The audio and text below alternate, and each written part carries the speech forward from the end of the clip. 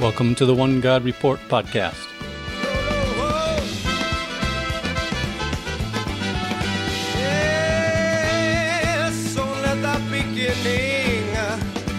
The music is called Beginnings by the band Chicago, released on Columbia Records in 1969 and re-released in 1971. I thought the "Only the Beginning" refrain fitting as we continue to consider the new creation in the Gospel of John and see how Jesus is the beginning of God's new creation. In a previous podcast, episode number 7, called Jesus is the Beginning of God's New Creation, we saw that the literary context of the Gospel of John requires that we understand John's prologue to be introducing the ministry and life of Jesus.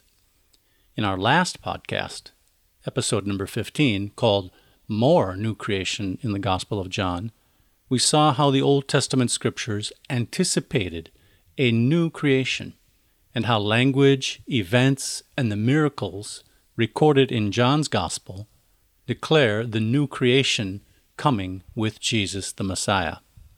This is further evidence that John's introduction, the prologue to his Gospel, should be understood in a new creation or new beginning context.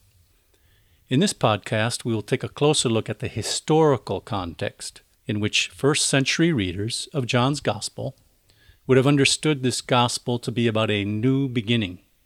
We will also see how other New Testament authors saw in Jesus a new beginning, the beginning of God's new creation. And finally, we will note one big problem with the typical deity of Christ interpretation of John chapter 1, verse 1. Now let's consider the Gospel of John in its historical context, how the Gospel of John was understood by first century A.D. readers. Let me start by quoting from an article called Creation Renewal in the Gospel of John, written by Dr. Jeannine Brown, who is an evangelical professor of New Testament at Bethel Seminary, which has campuses in St. Paul, Minnesota, and San Diego, California. Dr. Brown says in her article called Creation's Renewal in the Gospel of John, quote, "The notion of recreation, supported by echoes of Genesis chapters 1 and chapter 2, would not only have been understandable to John and his audience, but would have fit well a first-century Jewish frame of reference, especially in relation to Jewish eschatological views." This Protestant evangelical author recognizes that first-century readers, especially Jews and Gentiles who had a biblically informed worldview, would have readily identified John's Gospel as a description of how God, through Jesus, is beginning creation renewal. Creation renewal is a biblical, Hebraic hope that a pious Hebrew expected to accompany the coming of the Messiah. As we saw in our last podcast, creation renewal is anticipated by the Old Testament Hebrew prophets. Let me read that quote again.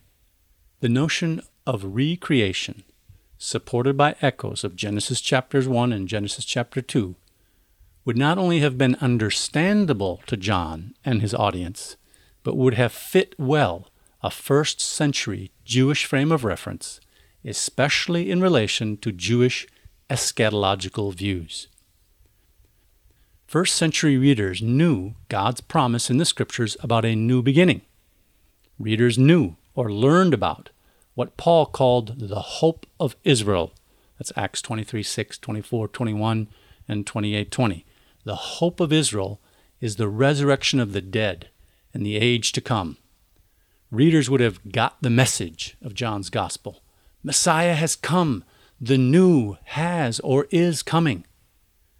The Hebrew Scriptures and the cultural heritage infused into Jews an eschatological expectation of a renewed humanity on a renewed earth, a new history referred to as the age to come, or the kingdom of God, which involved the resurrection from the dead, restoration to health, the restoration of God's covenant people, the meek inheriting and ruling the earth, world peace, and life in fullness and abundance as God intended.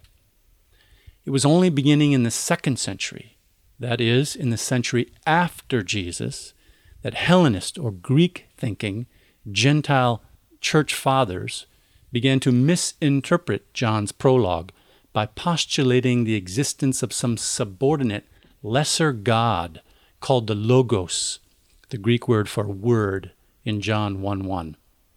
Adapting John's first words about the Logos or word to Greek philosophy, these Greek-thinking church fathers began to postulate that somehow a second divine person was involved in the Genesis creation.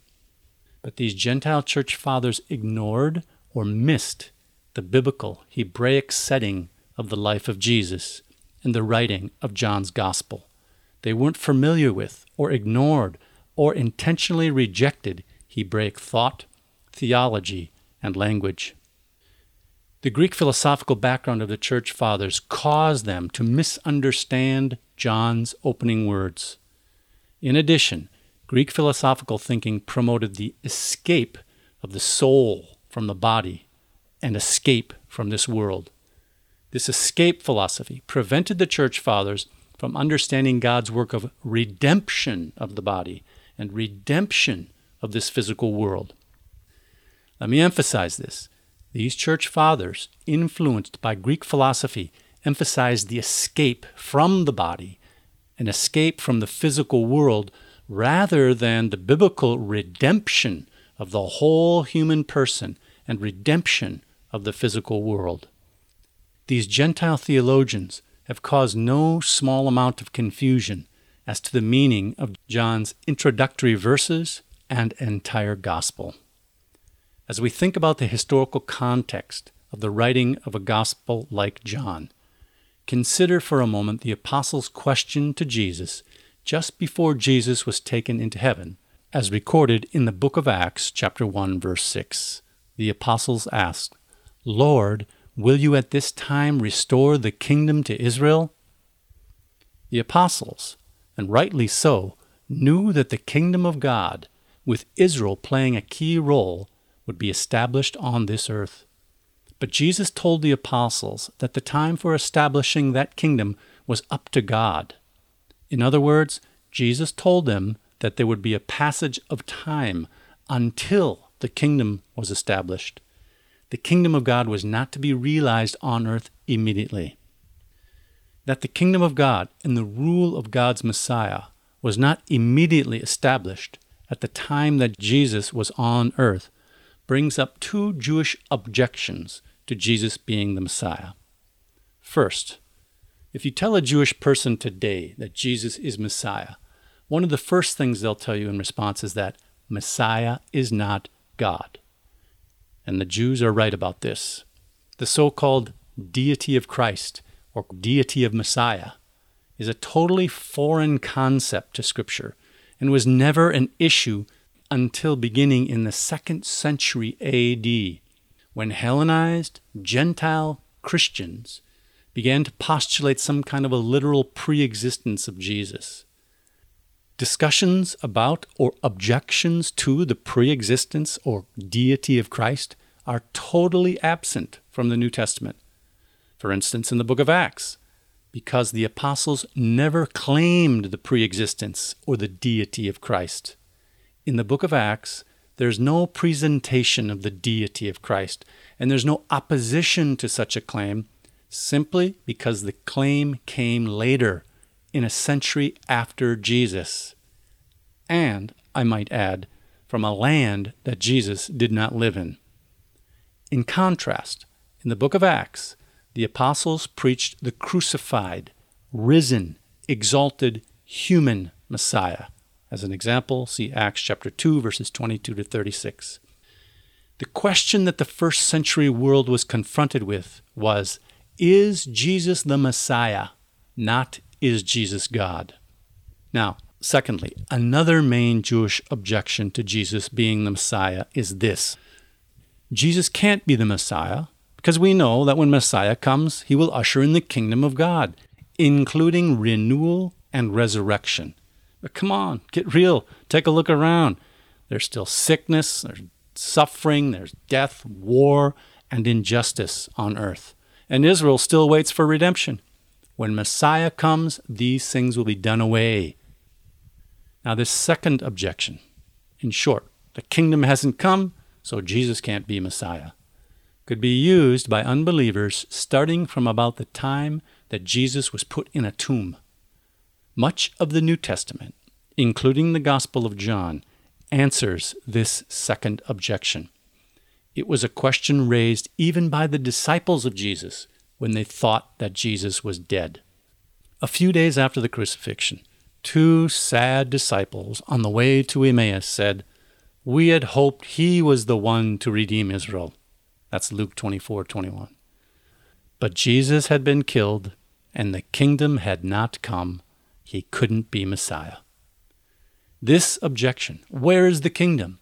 is related to what Paul called a stumbling block to the Jews and folly to the Gentiles.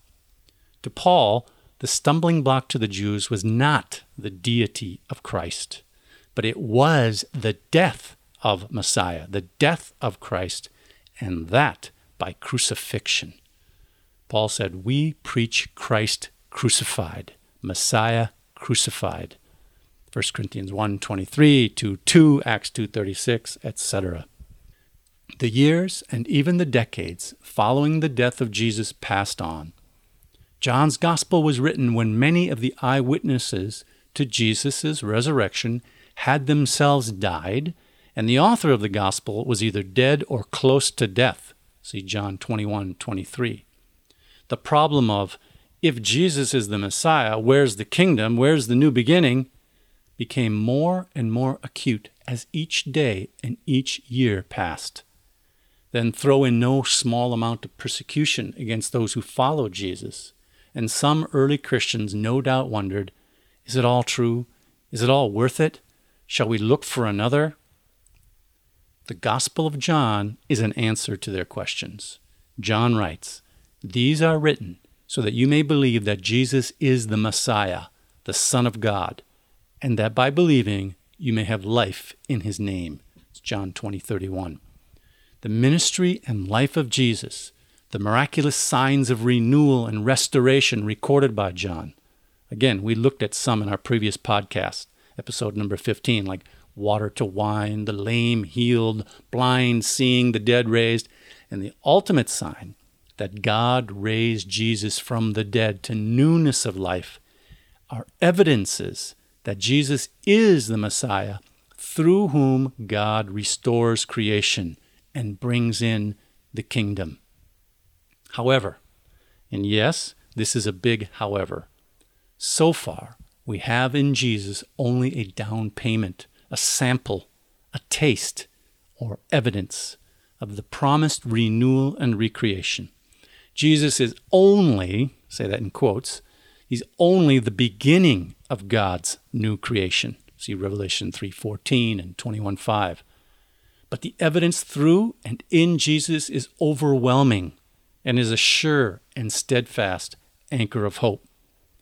The Jews are correct. The Messiah ushers in creation's renewal, including the resurrection. Have you ever wondered about how Matthew records in Matthew 27:52-53 that after the resurrection of Jesus, he says, the tombs were opened and many bodies of the saints who had fallen asleep were raised and were seen by many? Okay, this is a sign, a sample that the resurrection from the dead comes through Jesus. What many people didn't understand is that Messiah would suffer and die first, indeed, die by crucifixion at the hands of Jewish leaders and Gentile overlords, before entering glory. And many people could not understand that even after Messiah came, there was to be a period of time of the coexistence of good and evil, as Peter said in the book of Acts, chapter 3, verse 19, until the time for the establishing all that God spoke. Remember John the Baptist's question when the Baptist saw injustice and wickedness persisting? The Baptist sent messengers to Jesus from prison and asked, "Shall we look for another?" Like Jesus' answer to that question, The Gospel of John is telling us that there is no need to look for another. The recreation has begun in Jesus and is coming through Jesus. He is the beginning. We have the sure evidence, the sure down payment, the reliable eyewitnesses. The lame walk, the blind see, the dead are raised. We've got evidence, but this is only the beginning. Just wait for the completion. In summary so far, interpreting John's Gospel, including his prologue, as a declaration of recreation fits the historical context of the 1st century A.D. Creation renewal was and is a biblical Hebraic expectation, which was and is to be ushered in with the coming of the Messiah. The message that Jesus is the beginning of the new was fitting and understandable for readers of John's Gospel in the 1st century A.D. Jesus, as the beginning of God's creation, is the real-life paradigm of the good things to come. But all is not set straight yet. The kingdom has not yet been restored to Israel. But the life of Jesus is evidence that times of refreshing will come from God. Through Jesus, God will establish all that he spoke through his prophets. John's Gospel tells us that the new creation has so far, through Jesus, only come in sample and symbol as evidence of its eventual coming in fullness and completeness. Now, our next topic will be the new creation in other New Testament texts. This is an intertextual study. In a previous podcast called More New Creation in the Gospel of John, we saw how the Old Testament Hebrew Scriptures predicted or anticipated God's work of new creation. Now I want to look at some additional New Testament texts to see that interpreting John's Gospel as declaring the promised new beginning in Jesus is in agreement with the whole of the New Testament. That is, other New Testament texts also present God's work of recreation being done through and in the Lord Messiah, Jesus. Jesus is never referred to as the Creator, but is the channel through and in and for whom God recreates. This intertextual study is important, since we will see that the Gospel of John is in agreement with other biblical writings. Rather than trying to interpret John's Gospel through the lens of non-biblical literature, we will gain a better understanding of John's Gospel by comparing it with other New Testament literature. Let's look at some other texts in the New Testament that are consistent with interpreting John's Gospel in the context of new beginning or new creation. We've already noted in episode number 7, called Jesus is the Beginning of God's New Creation, how the phrase the beginning in John's Gospel relates to the beginning of Jesus' ministry, and that the epistles of John and the book of Revelation present Jesus as a new beginning. For instance, 1 John 1:1 and Revelation 3:14. In that same podcast, we also noted that the other 3 Gospels, Matthew, Mark, and Luke, like the Gospel of John, all have a beginning or a genesis associated with the person and ministry of Jesus. Here I'll note just a few of the many other references from the Synoptic Gospels that anticipate a renewed earth and renewed life for humankind. In the Gospel of Matthew, chapter 19, verse 28, after Jesus told a rich ruler to sell his possessions, Peter asked what will be given to the apostles who had left everything. Jesus said to his apostles, "Truly I say to you, in the new world, when the Son of Man shall sit on his glorious throne, you who have followed me will also sit on 12 thrones, judging the 12 tribes of Israel." Jesus used a very interesting word here, which means rebirth or regeneration, renewal. Paul used the same word in Titus 3:5 to mean rebirth or regeneration. In Mark 10, verse 30, and Luke 18, verse 30, Jesus said that those who have given up much to follow him will receive, quote, in the age to come eternal life, unquote. Now let's move on to the Apostle Paul. Again, comparing the Gospel of John with other biblical literature should give a better understanding than if we compare John with other supposed parallels in other non-biblical literature. One of the Apostle Paul's ways to describe Jesus as a new beginning or a new creation is to refer to Jesus as the second Adam. For instance, in Romans 5:12, 15, 17 to 19, 21, and in 1 Corinthians 15, 45 and 47. Paul's second Adam is really the counterpart to the Gospel of John, chapter 1, verse 14, and the Word was flesh, that is, a human being. To Paul, the first man, Adam, was the channel through whom all human life and society came to be, beginning at the Genesis creation. The second man, Jesus, is the channel through whom all human life and society comes to be in the new creation. Let me read one of Paul's examples of the second man in Romans 5:15. Quote, "But the free gift is not like the trespass. For if many died through the one man's trespass, much more have the grace of God and the free gift in the grace of that one man, Jesus Christ, abounded for many." In Romans chapter 8, verses 18 to 23, Paul describes how all creation waits for redemption and renewal. Paul says that the biblical hope for man is not a disembodied escape to heaven, but an expectation of physical resurrection to the renewed earth in which righteousness dwells. Indeed, the resurrection of human beings is confirmation of the goodness of God's creation. To desire a disembodied, ethereal existence is tantamount to telling God that his creation is evil, or to blame God for our circumstances. Declaring that a disembodied soul has gone to heaven and is in a better place is kind of like turning your back on God and telling God, "I don't like or want your creation that you made for me," and denying that God can remedy our situation. Believers in Christ should not want to escape the earth that God created for man. Rather, they should want and wait to inherit the renewed earth in righteousness and life everlasting.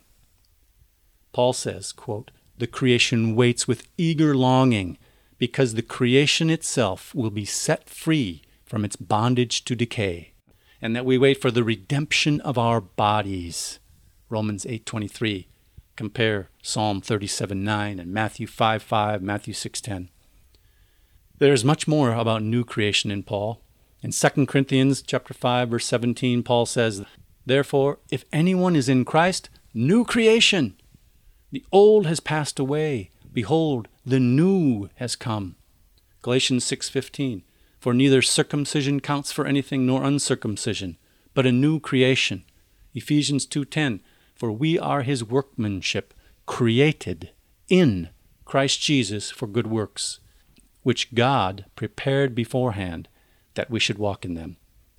Colossians 1:15, Paul says, "He," that's Jesus, "Jesus is the image of the invisible God, the firstborn of all creation." If Jesus is God, as deity of Christ theology insists, how can Jesus be the firstborn of all creation, as Paul proclaims? The answer is simple. Deity of Christ proponents are wrong, and Jesus, by virtue of his being raised from the dead by God to life immortal, is the firstborn of the new creation. In Colossians 1:18, Paul says that Jesus is, quote, "the beginning, the firstborn from the dead, that in everything he might be preeminent." Now, like Paul, other New Testament writers join the new creation choir. 2 Peter chapter 3, verse 12 describes a divine purging of the current heavens and earth, and then 2 Peter 3:13 says, quote, "But according to his," that's God's promise, "we wait for new heavens and a new earth in which righteousness dwells." The author of the book of Hebrews says in Hebrews 1:2, "In these last days God has spoken to us through a Son, whom he appointed heir of all things, through whom also he made the ages." Hebrews 2:5, "Now it was not to angels that God subjected the world to come, of which we are speaking. It's to human beings that God subjected the world to come." Hebrews 6:5 says that certain people have tasted the goodness of the Word of God and the powers of the age to come. And remember, in the book of Revelation, chapter 1, verse 5, Jesus is the firstborn from the dead. Now, resurrection is new creation. In Revelation 3:14, Jesus is the faithful and true witness, the beginning of the creation of God. The New Testament practically closes with this declaration in Revelation 21:5, quote, "He who sat upon the throne said, 'Behold, I make all things new,'" unquote. I've done this survey of other New Testament literature to show that interpreting the first chapter of the Gospel of John, indeed all of John's Gospel, in the context of new creation is consistent with other New Testament literature. Indeed, interpreting John's Gospel as consistent with other New Testament literature yields better results than interpreting John through the lens of other non-biblical literature. New beginning, new creation is a central theme of both the Old and New Testaments, and that new creation comes through Jesus is chiefly evidenced by his flesh and bone resurrection from the dead.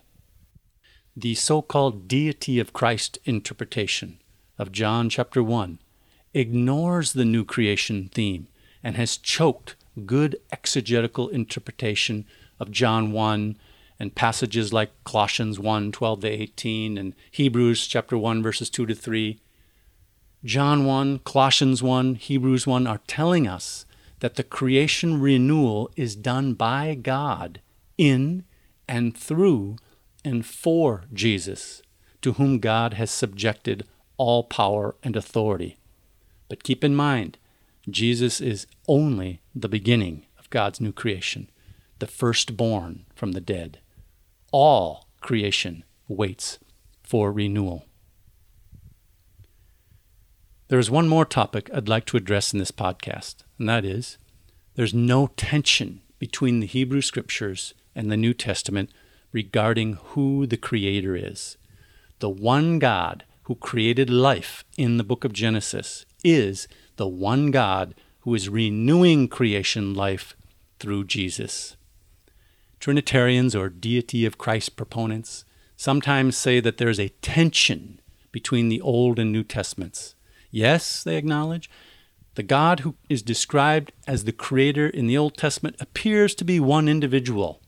But then they say, in the New Testament, Jesus, the Son of God, the Messiah, is Creator, or at least somehow he participated in creation. I heard one pastor say on a nationally televised broadcast, quote, "Jesus said he created the universe," unquote. Now, Jesus never said any such thing, and the pastor will be accountable for putting words into Jesus' mouth. Probably what happened is that the pastor thinks that passages like John 1 and Colossians 1 and Hebrews 1 describe Jesus as the Genesis creator. So in the pastor's mind, he has made Jesus say, quote, "I created the universe," unquote. But that leads deity of Christ proponents into a dilemma. Who is the creator? The one God, Yahweh of the Hebrew Scriptures, or Jesus of the New Testament? So, deity of Christ proponents say there is a tension between the Old Testament and the New Testament. The Old Testament says that Yahweh, God, the Father, is the one creator. But the New Testament says that also Jesus is creator. But deity of Christ theologians should be honest with themselves and with others and quit claiming that they believe there's a tension. They like that word, a tension, between the Old and New Testaments. Tension is a disingenuous word. It's a kind of weasel word. What they are really saying is that they believe there is a contradiction between the Hebrew Scriptures and the New Testament. But there is no contradiction or tension between the Old and New Testaments. It is only deity of Christ's theology that has created the contradiction. Deity of Christ followers wrongly assume that scriptures like John 1 and Colossians 1:15-18 and Hebrews chapter 1 verses 2 and 3 to be describing Jesus' role as the creator of the universe in the book of Genesis. Because of their deity of Christ presuppositions, they fail to see that the one God, Yahweh, or Jehovah, of the Old Testament is bringing about the new creation in and through the human Messiah, Jesus. John's Gospel sees God at work in renewal and recreation. Jesus is not the creator or even the recreator, but he is the firstborn of the recreation and the channel through and in whom God recreates all. John describes the life of Jesus with actual historical events, but wants readers to understand and believe that the life of Jesus is evidence of the new creation work that God is performing in and through Jesus. The climax of the book of John is the resurrection of Jesus Christ from the dead. Resurrection is new creation. New Testament passages never mention Jesus as the creator. Instead, God's work of new creation is done in and through Jesus. Jesus has a role in bringing about the new creation, but it is a subordinate role to the one God, Jehovah, Yahweh, the Father, who makes everything. Jesus is the channel through whom God brings about the recreation, the beginning of eternal life. Similarly, the one man, Adam, was the one man through whom God created all human life in Genesis. Noah was the one man through whom human life started again. Abraham was the one man through whom God established a covenant community and brings blessings upon the world. It can be said that life is the theme of the original creation in Genesis. It is not a coincidence that resurrection life, renewal of life, everlasting life is the theme of the new creation of John's Gospel. For God so loved the world that he gave his unique Son, that whoever believes in him should not perish, but have everlasting life. Jesus prayed, Father, this is eternal life, that they know you, the only true God, and Jesus the Messiah, whom you have sent.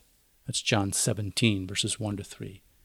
So in conclusion, having understood from this podcast and our previous introductory podcasts on the Gospel of John, that the Gospel of John was not written to tell us that Jesus is God, but rather that Jesus is the Messiah, the human Son of God, and that life is available in him, and that the beginning of John 1:1 is not a direct reference to the Genesis creation, but echoes or alludes to the Genesis creation, because the same God who created in Genesis is beginning a renewal of that creation in and through his Word, Jesus the Messiah, and that the literary context of the prologue of John's Gospel should be understood as an introduction to the subject at hand, and the subject at hand is the ministry of Jesus, not the Genesis creation, and that understanding John's Gospel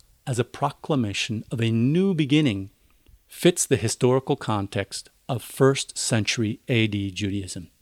Creation renewal was a biblical Hebraic expectation of the prophets and the people of Israel, which was to be ushered in with the coming of the Messiah, and that the message of a new beginning and creation renewal is evidenced by the miraculous deeds of Jesus, like changing water to wine, the healing of the lame and the blind, and especially by the resurrection of Jesus from the dead. Jesus, as the beginning of God's creation, is the real-life paradigm of the good things to come. And that many other New Testament texts agree that Jesus is a new beginning, the beginning of God's new creation. And that Jesus was not some kind of a co-creator with the Father in Genesis 1, but rather is the human channel through whom God brings about creation renewal. We now have a better framework from which we can interpret some of the more difficult verses in John's prologue. What did the author of the Gospel mean when he wrote, "The Word was with God, and the Word was God, and the Word was flesh"? We hope to examine these and other aspects of the first 18 verses of John's Gospel in a future podcast. This is Bill Schlegel for the One God Report podcast. If you enjoy the podcast, please rate it and write a review on iTunes or wherever you get your podcasts. That will help others to find us. And share the podcast on social media. For constructive discussion, you are welcome to join the One God Report Facebook group. Yishma'u anavim v'yismachu. The humble will hear and rejoice.